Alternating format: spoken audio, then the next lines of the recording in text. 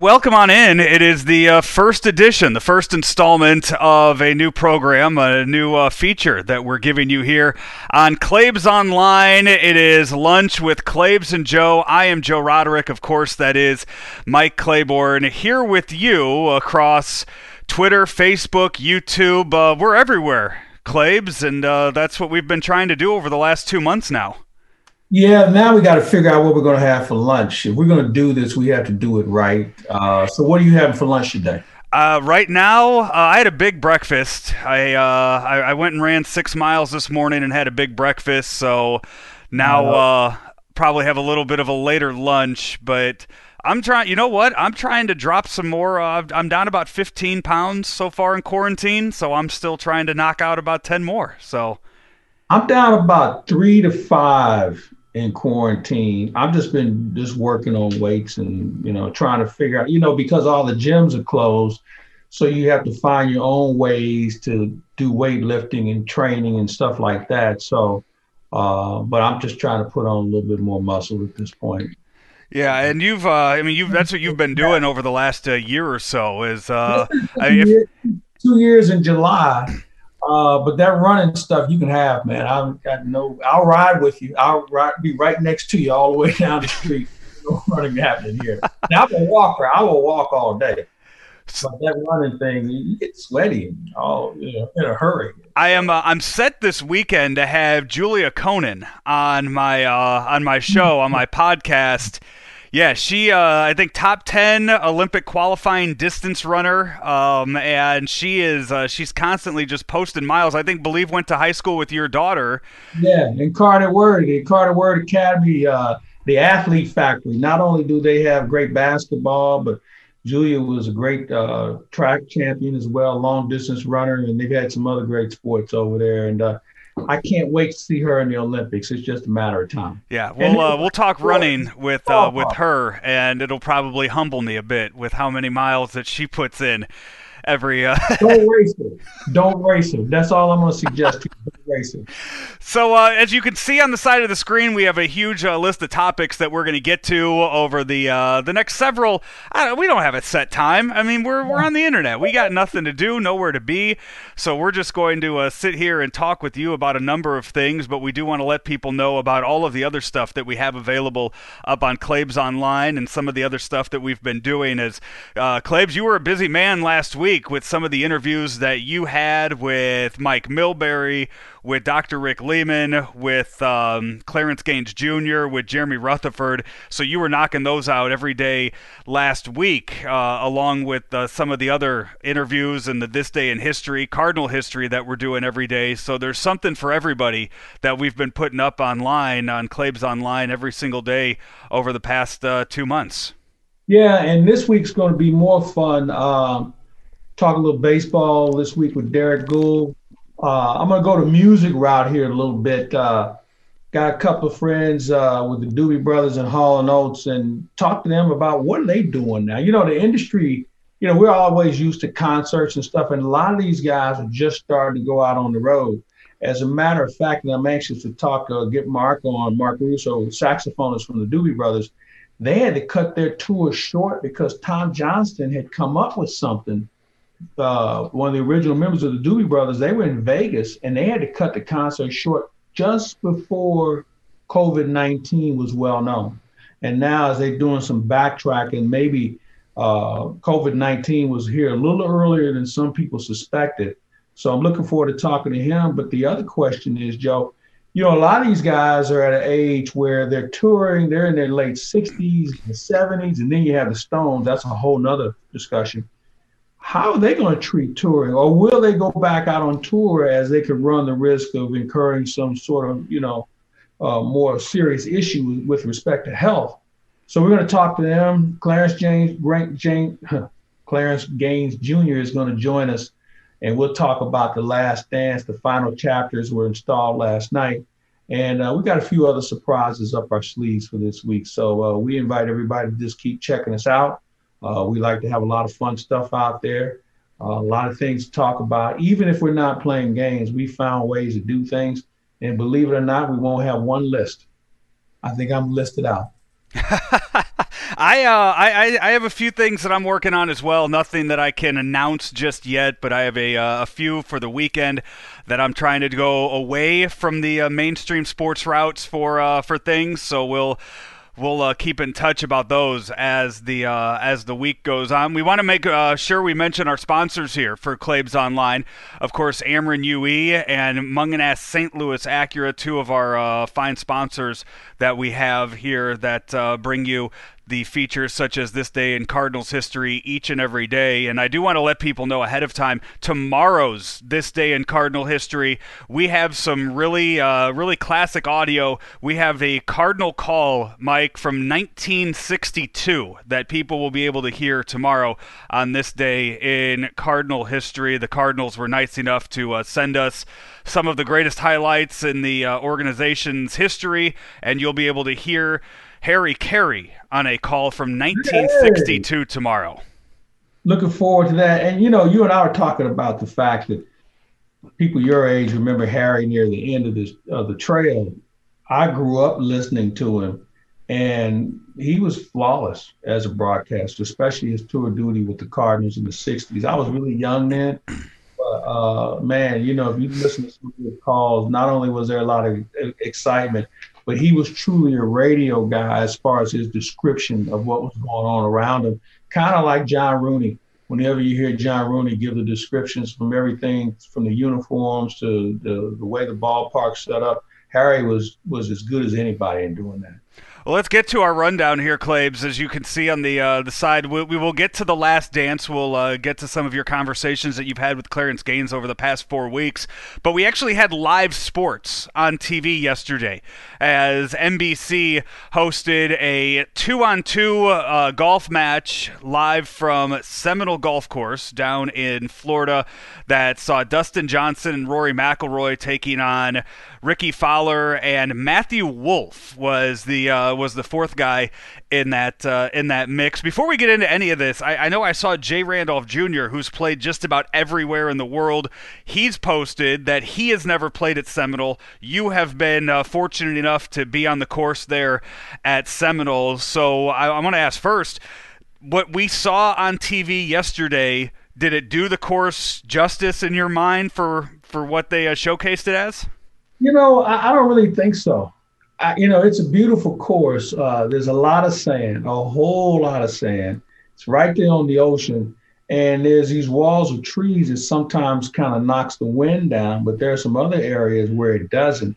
So the wind changes basically between each stroke you take. It's a tough course, man. It's a really tough course.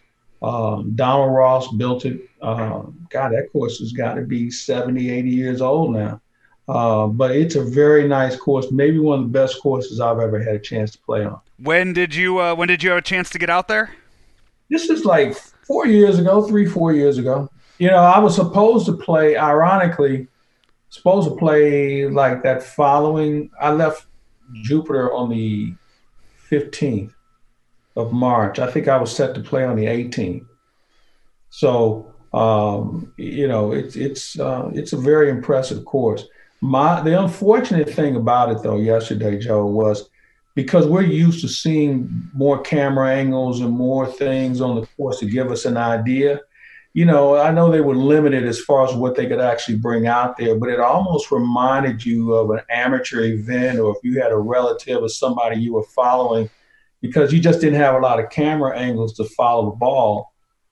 Throw in the fact that if you didn't have the tracker, when that ball was going up into the daylight, it was hard to pick up. So I wish they would have done a little bit better job at that. But, considering the circumstances, anything is better than nothing. And it gave us more access, though, to the golfers, as all four guys were mic'd up and they're talking the whole time, even though they did keep their distance from each other, and that probably took away a little bit of what we could have seen. It still kind of showed you the competitiveness that those guys have when they're probably just out playing around together just for fun. Yeah, you know what? I agree with you, but I was surprised, and granted, it's network TV. Because when I play golf with guys like that, there's a whole lot more cussing going on. Okay, I mean, there's a lot of things. I didn't think the trash talk was there like I expected to be with Phil and Tiger and Brady and Peyton Manning coming up next week. I'm looking forward to seeing that, and maybe there'll be a little bit more trash talking, and maybe there'll be a few more side bets along the way as well. It's a really awkward situation to wire a guy because he's got to be careful what he says. He doesn't want to come across as some kind of jerk, or maybe he drops an F-bomb or something. You got to just be careful.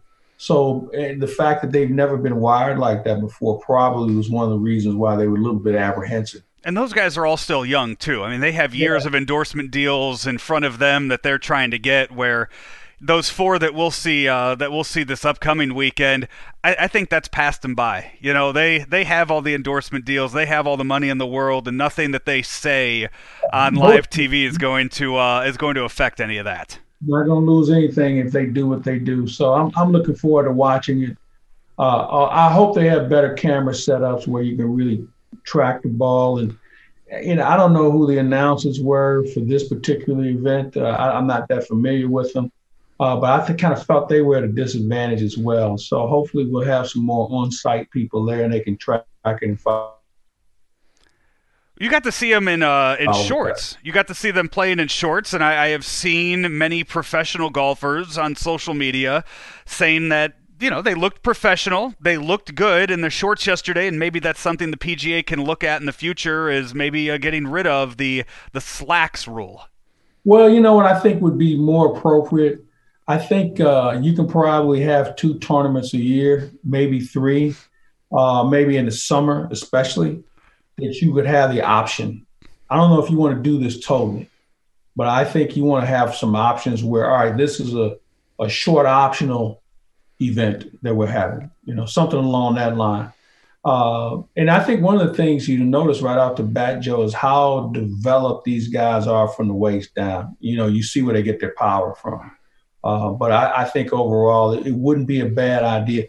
One of the things about golf is I think because of its tradition, I think they kind of shoot themselves in the foot sometimes as far as not being willing to expand their scope and try and make themselves more attractive to younger people.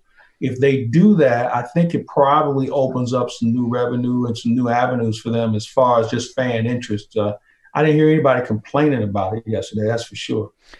Moving on to the Last Dance. That's been appointment television for the last 5 weeks now. It's over. It's done. It left you, even though the story was told 22 years ago, it somehow left us all wanting more. You wanted to see, more footage from back then. And I think especially for me, somebody that grew up a Bulls fan, I was 12 years old, 13 years old when they won that final championship.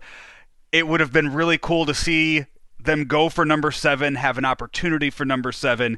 But just we'll get into episodes 9 and 10. But just overall, as a documentary of those 10 episodes, your thoughts on the way that was all laid out? I was thoroughly impressed.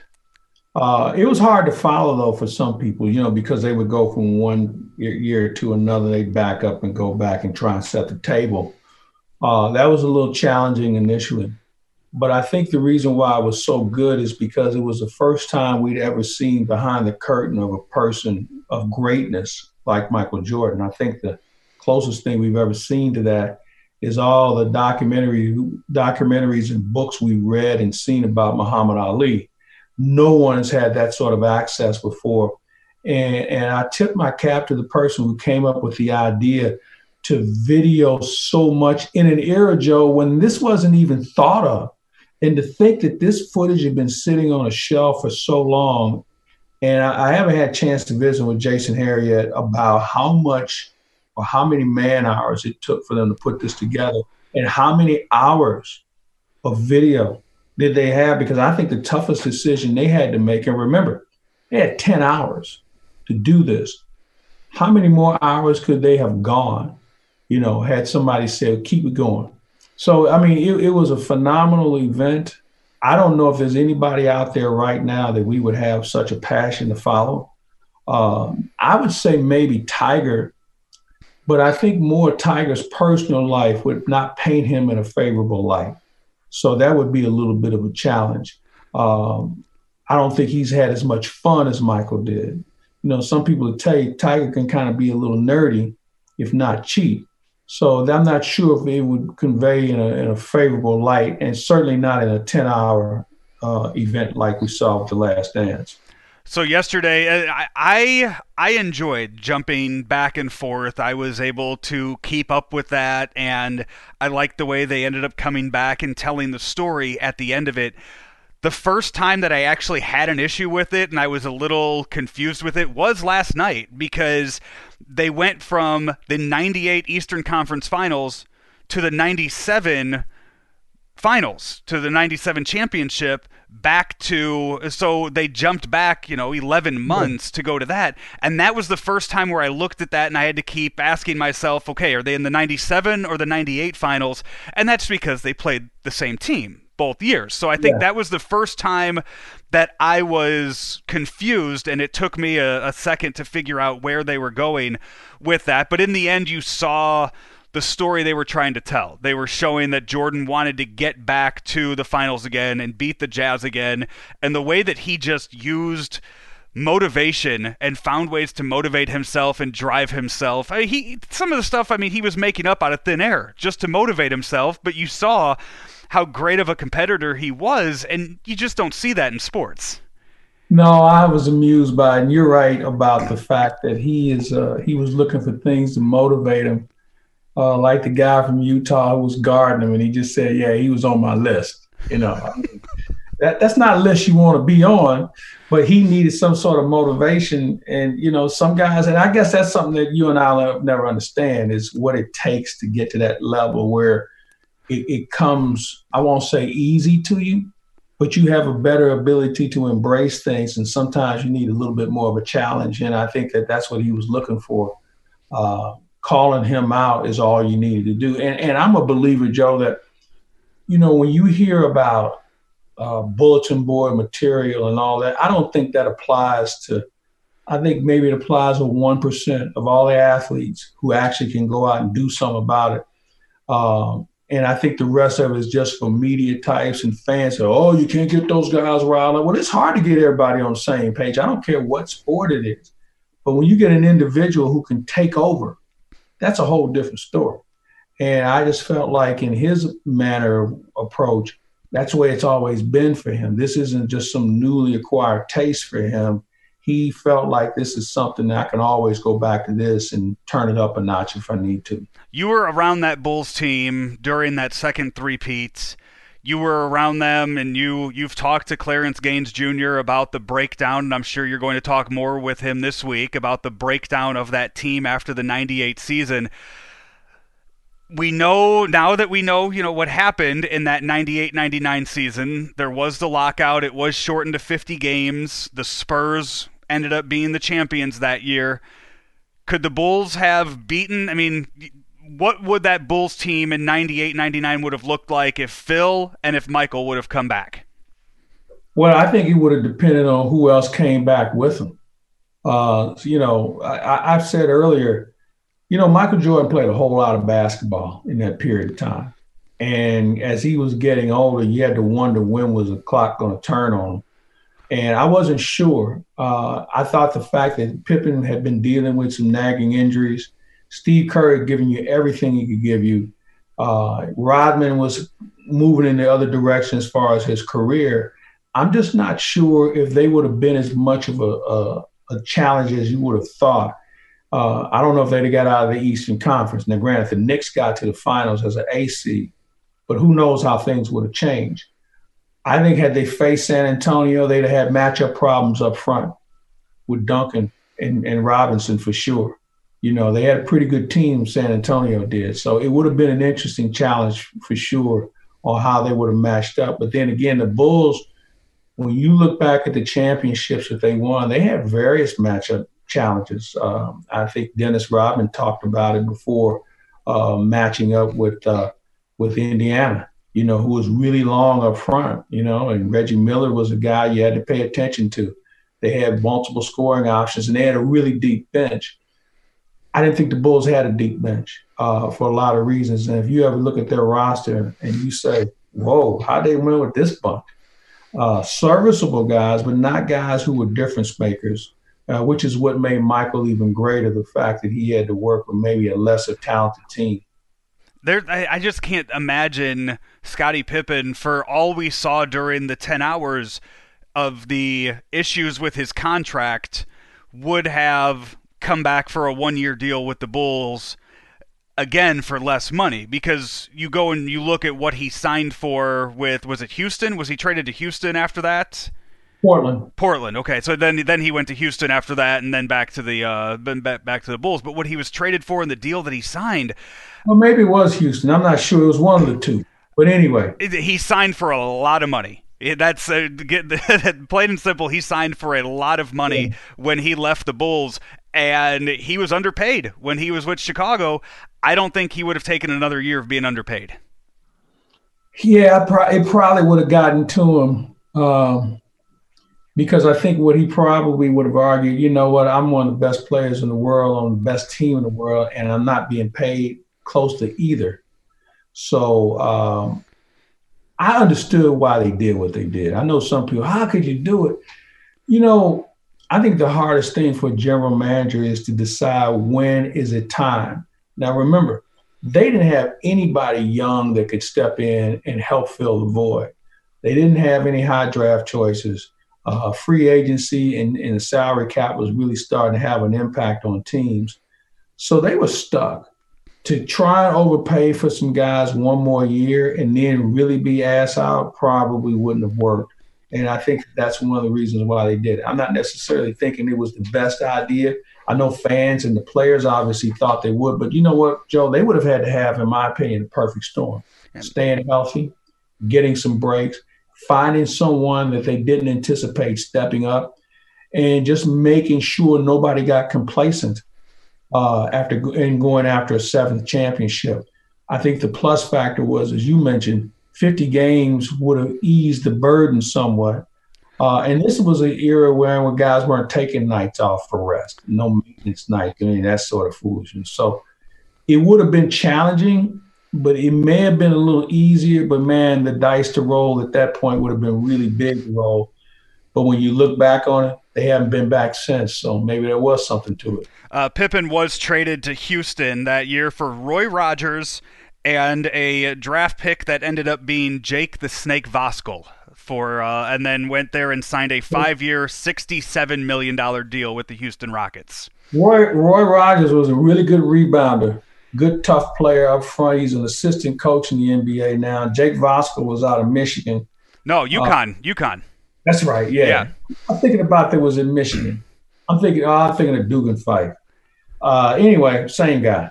Voskuhl really didn't pan out in the NBA, but it was one of those things that was more of a give me what you can for, because nobody's going to overpay for Scotty at that point, considering they would have to pay him eventually down the road. Voskuhl, great head of hair. He was on that team with Khalid El-Amin and Rip Hamilton. Those UConn, that first wave of really good UConn franchises. So we've seen the 10 hours. We've seen maybe a new look into Michael Jordan that we hadn't seen before. The debate between Jordan, Kobe, LeBron, all three of those guys, I think that you see an intensity out of Jordan that you don't see with LeBron, that you did see in Kobe. I think is kind of how you can mix and match or kind of compare those three right now when you look at just how they were on the court and you want to look for comparisons or differences. Yeah, I don't really think there's a comparison. I think Michael is in the clubhouse with the lead. The championships are one thing. I think statistically, Michael was a beast on both ends of the floor. And he could be a real tough matchup problem defensively. Kobe basically shot his way into what you would deem greatness. Field goal percentage is nowhere near what Michael's was. Kobe worked hard. He was a good, tough player. And LeBron's game is just completely different than those two. And his numbers don't even come close to what Michael has been able to do. Different era, by the way. For both of those guys, all three of them. And that has a lot to do with it. I look at those teams that the Bulls matched up with in the playoffs, whether it was in the second or third round of conference finals or even the finals. You look at some of those rosters, those were some good players that they were facing. I don't necessarily know if I could say the same thing about some of the teams that LeBron faced and certainly some of the teams that Kobe faced where they were that stacked. Back then, you needed two guys to be a champion. Now you need three at least in order to be a champion. And it's a little bit of a different game to play. It's not as physical. I just think the toll would have taken a real severe chunk out of Kobe and or LeBron had they played in that era. I think one of the things that a lot of people learned last night was about Steve Kerr and his upbringing and what happened to his dad back when he was back in the 80s, which I had read that story prior. I knew that was coming, and I was a little surprised to see the amount of people that were shocked by that story, just given how outspoken Steve Kerr is these days on politics, kind of one of the reasons why he probably has an interest in political agendas. Well, he comes from obviously a well-educated family. Both family members, their parents are educators. I know Steve just a little bit. He and I have a mutual friend, and I got to know him when he was a player, and I've crossed paths with him since then. Passionate guy. He knows his lane, but there's an inner confidence about himself saying, don't take me for granted. And I think it was proven in the documentary. I think the story about his dad was timely, though. And even how the question was posed to him, did you and Michael ever talk about your dads? Both ended up being murdered. They didn't.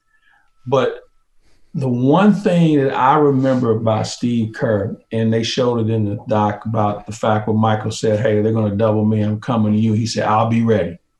That's all you needed to know about what Steve Kerr was about. And now to see him evolve into a coach, I think every player who ever plays for Steve Kerr will have a greater appreciation about him because, a lot of these guys, they don't really know about these former players. I mean, these coaches who are former players. I'll give you a good example. The reason why Dennis Rodman and Phil Jackson seemed to mesh, Phil Jackson was Dennis Rodman back in the day.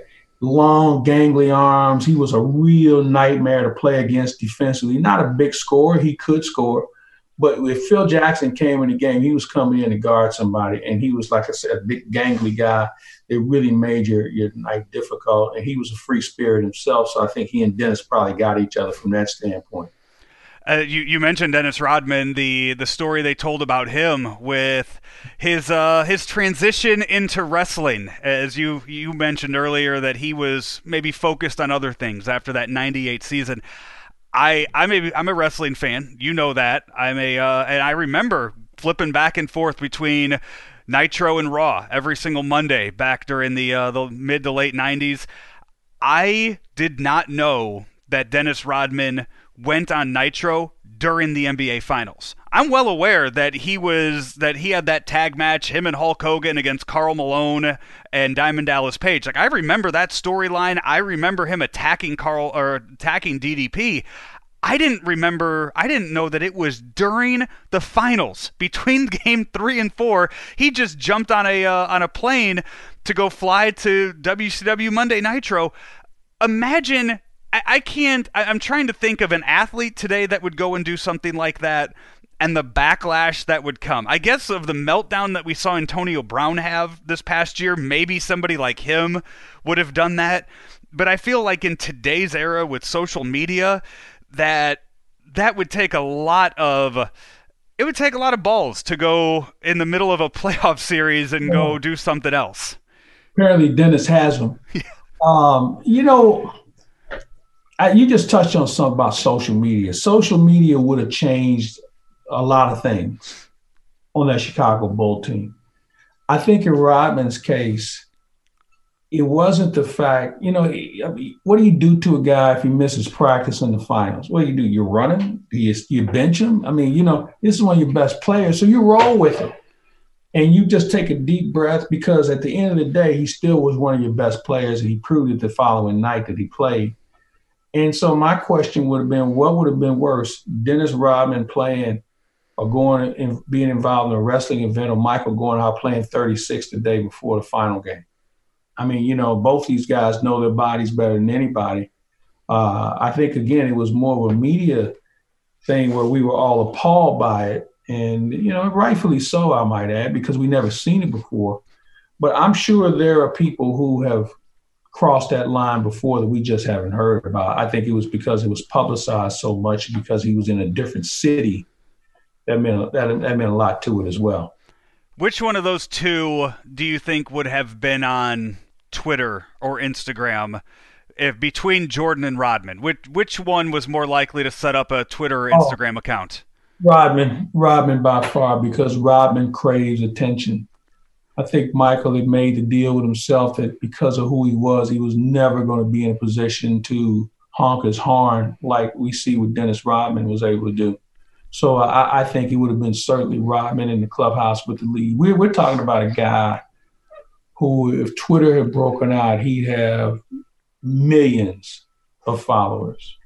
I mean, he'd be up there. I mean, who has the most followers now on Twitter that we know? Who do you think has the most followers? Most on Twitter? I thought it was Obama. Does he have the most on Twitter? He'd be somewhere in the Obama vicinity as far as people want to see. But the other thing with that is, when does that act grow old? When you, oh geez, man, what now? So you have a very small window where you can do that. And I think Rodman would have been the guy. I feel like it's almost, you remember when Charlie Sheen had his big, when he had his big rise and fall? I feel like that it would have been something similar to that. Yeah. No, I agree with you. I think that these things have a short shelf life. Your 15 minutes of fame and glory is what it comes down to. It just translates now into pushing sin and how you get it out there. But I think that all these guys go through it. Very few guys have the staying power. I think the ones like Brady and Tiger and people like that, they're selective in what they do and when they say it, which is why we're always intrigued by what they do, which is why they have huge followers on social media also. Let's move on to baseball. Let's move on to the MLB as we're still awaiting the start of the 2020 season. This past week, the AP put out an article, a 67-page draft of Major League Baseball's proposed 2020 operations manual was sent out to all of the teams. Among some of the highlights here, team personnel will be banned from eating at restaurants on road trips. Mascots will be banned from the field. High fives, fist bumps, bat boys, and bat girls will not be allowed. Spitting will not be allowed. And in the new rules of baseball in 2020, and another one, showers are going to be discouraged at the ballpark. So we're getting back into kind of little league, where you show up in your uniform and then you leave in your uniform and you go take a shower back at your own house or apartment. I don't think many of these rules will fly. I know this whole little league notion. The only thing I can compare it to is in basketball, where teams would be on the bus in their uniform, but they would bring their clothes to the arena, shower and change and go home or go on the road or whatever. I don't see that happening. There are a few other things. The spitting thing, a guy's been doing it all his life, and then you're going to say, don't do it. It's going to take some time. And I think we have to be very careful on the safety police. How do you regulate that? Because somebody's going to tell you to go bleep off, if you keep harboring the notion. Now, I know you want to set some examples and do some things the right way, but I think you have to be in a position of using common sense and hoping the athletes will be able to find the things that actually are workable compared to impossible. So that thing was a proposal. Yeah. I'm going to tell you, I would say a third of that stuff won't stick.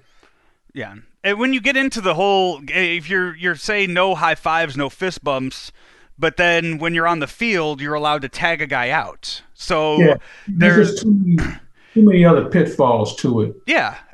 But you know what? I think, Joe, they had to put something on paper. Again, it's a proposal. There's no mandate. There's nothing etched in stone. I think the players will obviously have a chance to respond also. So I look at this situation as being one that's still fluid. Ideas are still welcome. I think what you're going to have to find is welcome and realistic ideas that can actually be applied.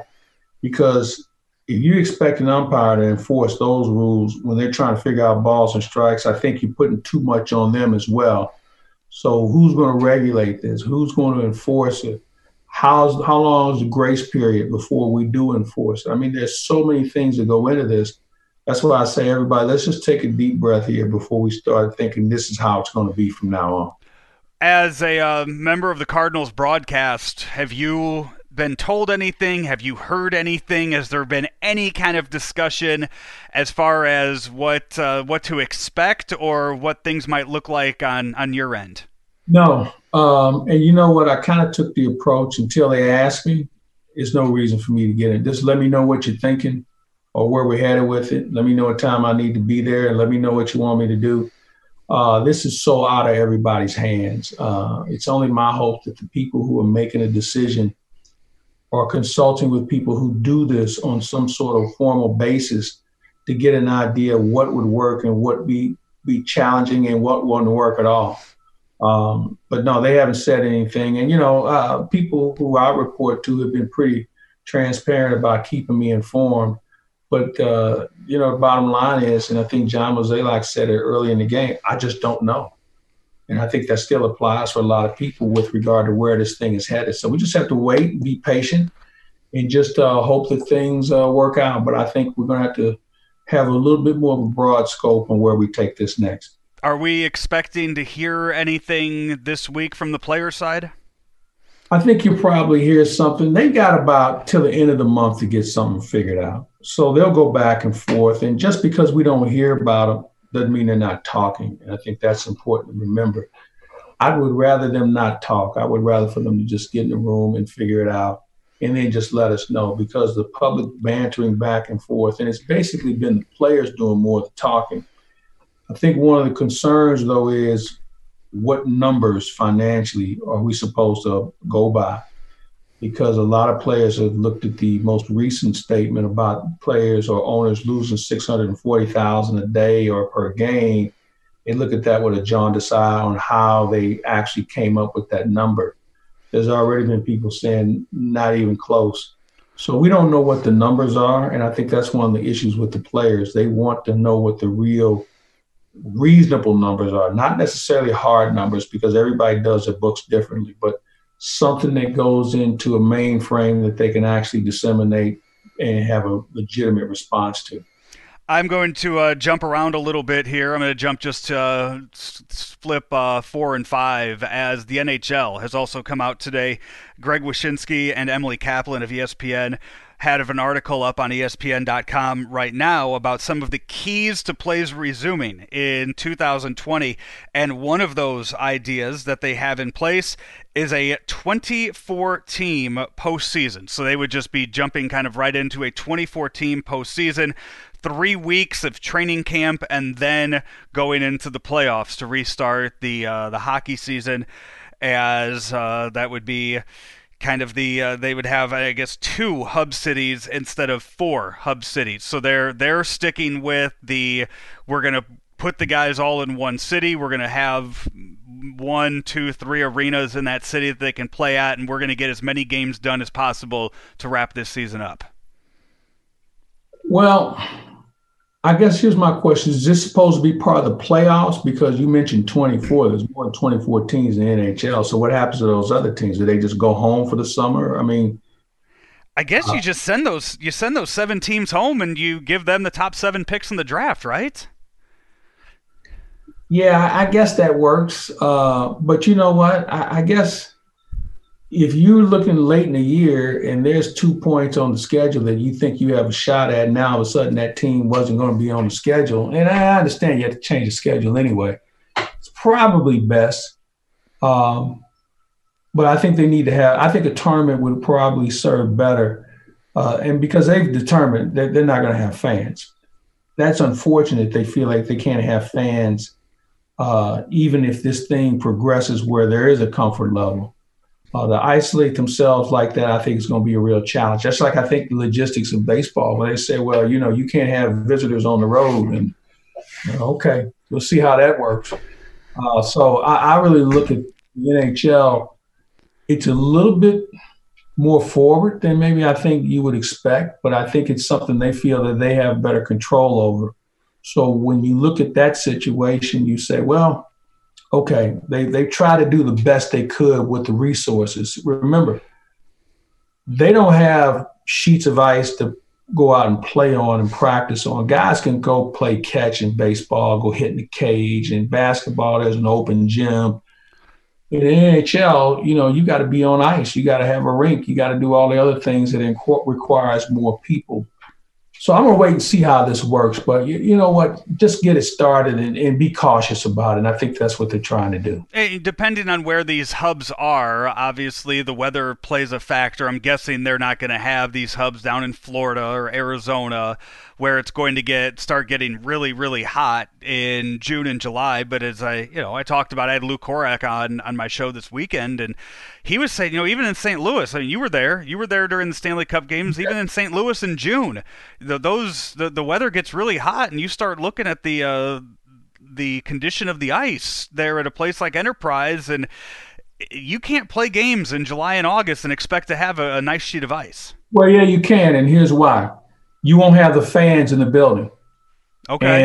And the heat that the fans generate and the humidity, that's the big issue. I don't think you have an ice problem if nobody's in the rink. As hot as it might be outside, they can maintain a comfortable temperature because they don't have anybody else in the building. So I don't think that's going to be as big of a factor as maybe we would have thought. But your point is a valid one. If it wasn't for that, and if we were in June, yeah, we'd have a hard time doing it. But now that they've said we're not going to have fans, then I don't think it really has an impact on the weather here. And in most rinks, I think they could keep it cool enough where you'd have good ice.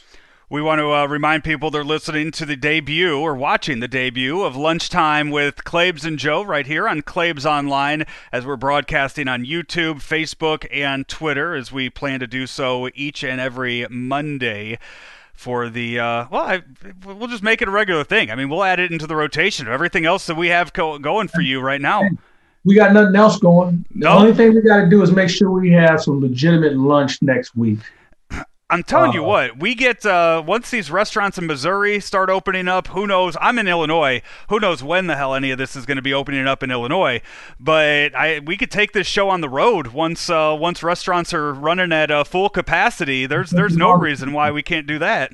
I think we're on to something. Yeah, absolutely. And it's brought to you by Ameren, Illinois, and Munganess St. Louis Acura. Also, Town and Style. Claibs, what do you have? What are you working on for the next Town and Style column that you're doing?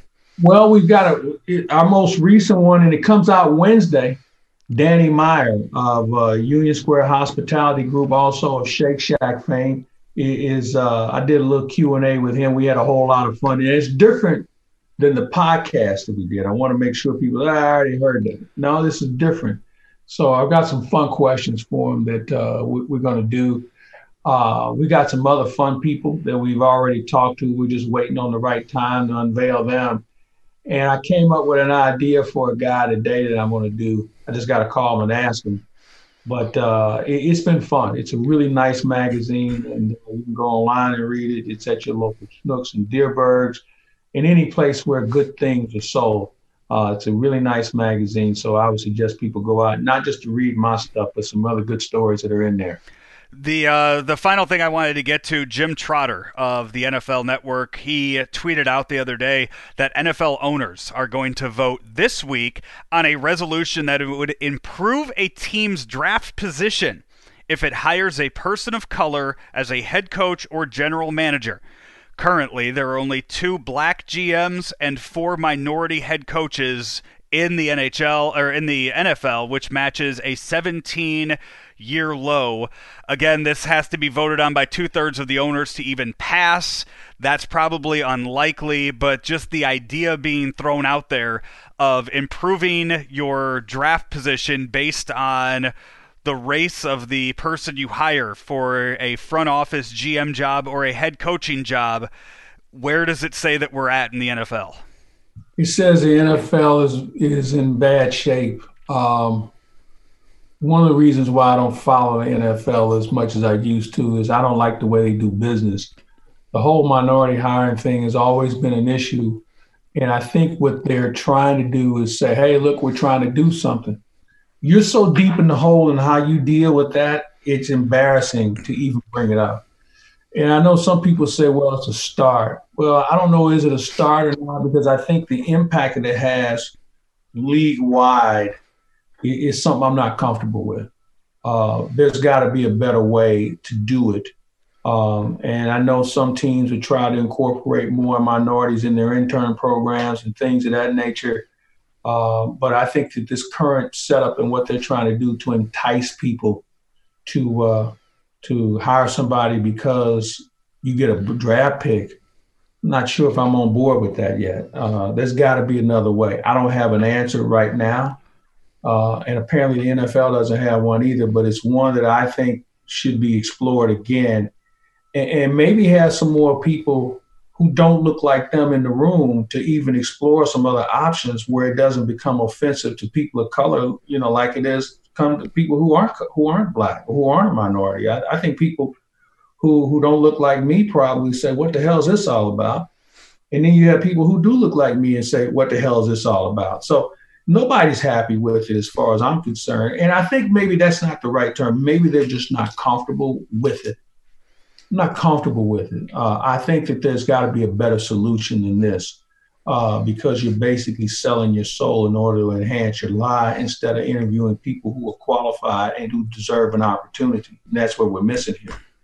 As we wrap things up here on the first edition of Lunch with Claibs and Joe, we mentioned it at the start. Who do you have coming up again this week for your one-on-one interviews?